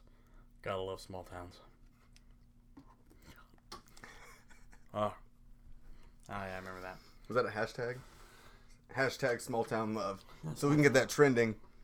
Hashtag Everyone small town would- love. everyone Hashtag would- small town love.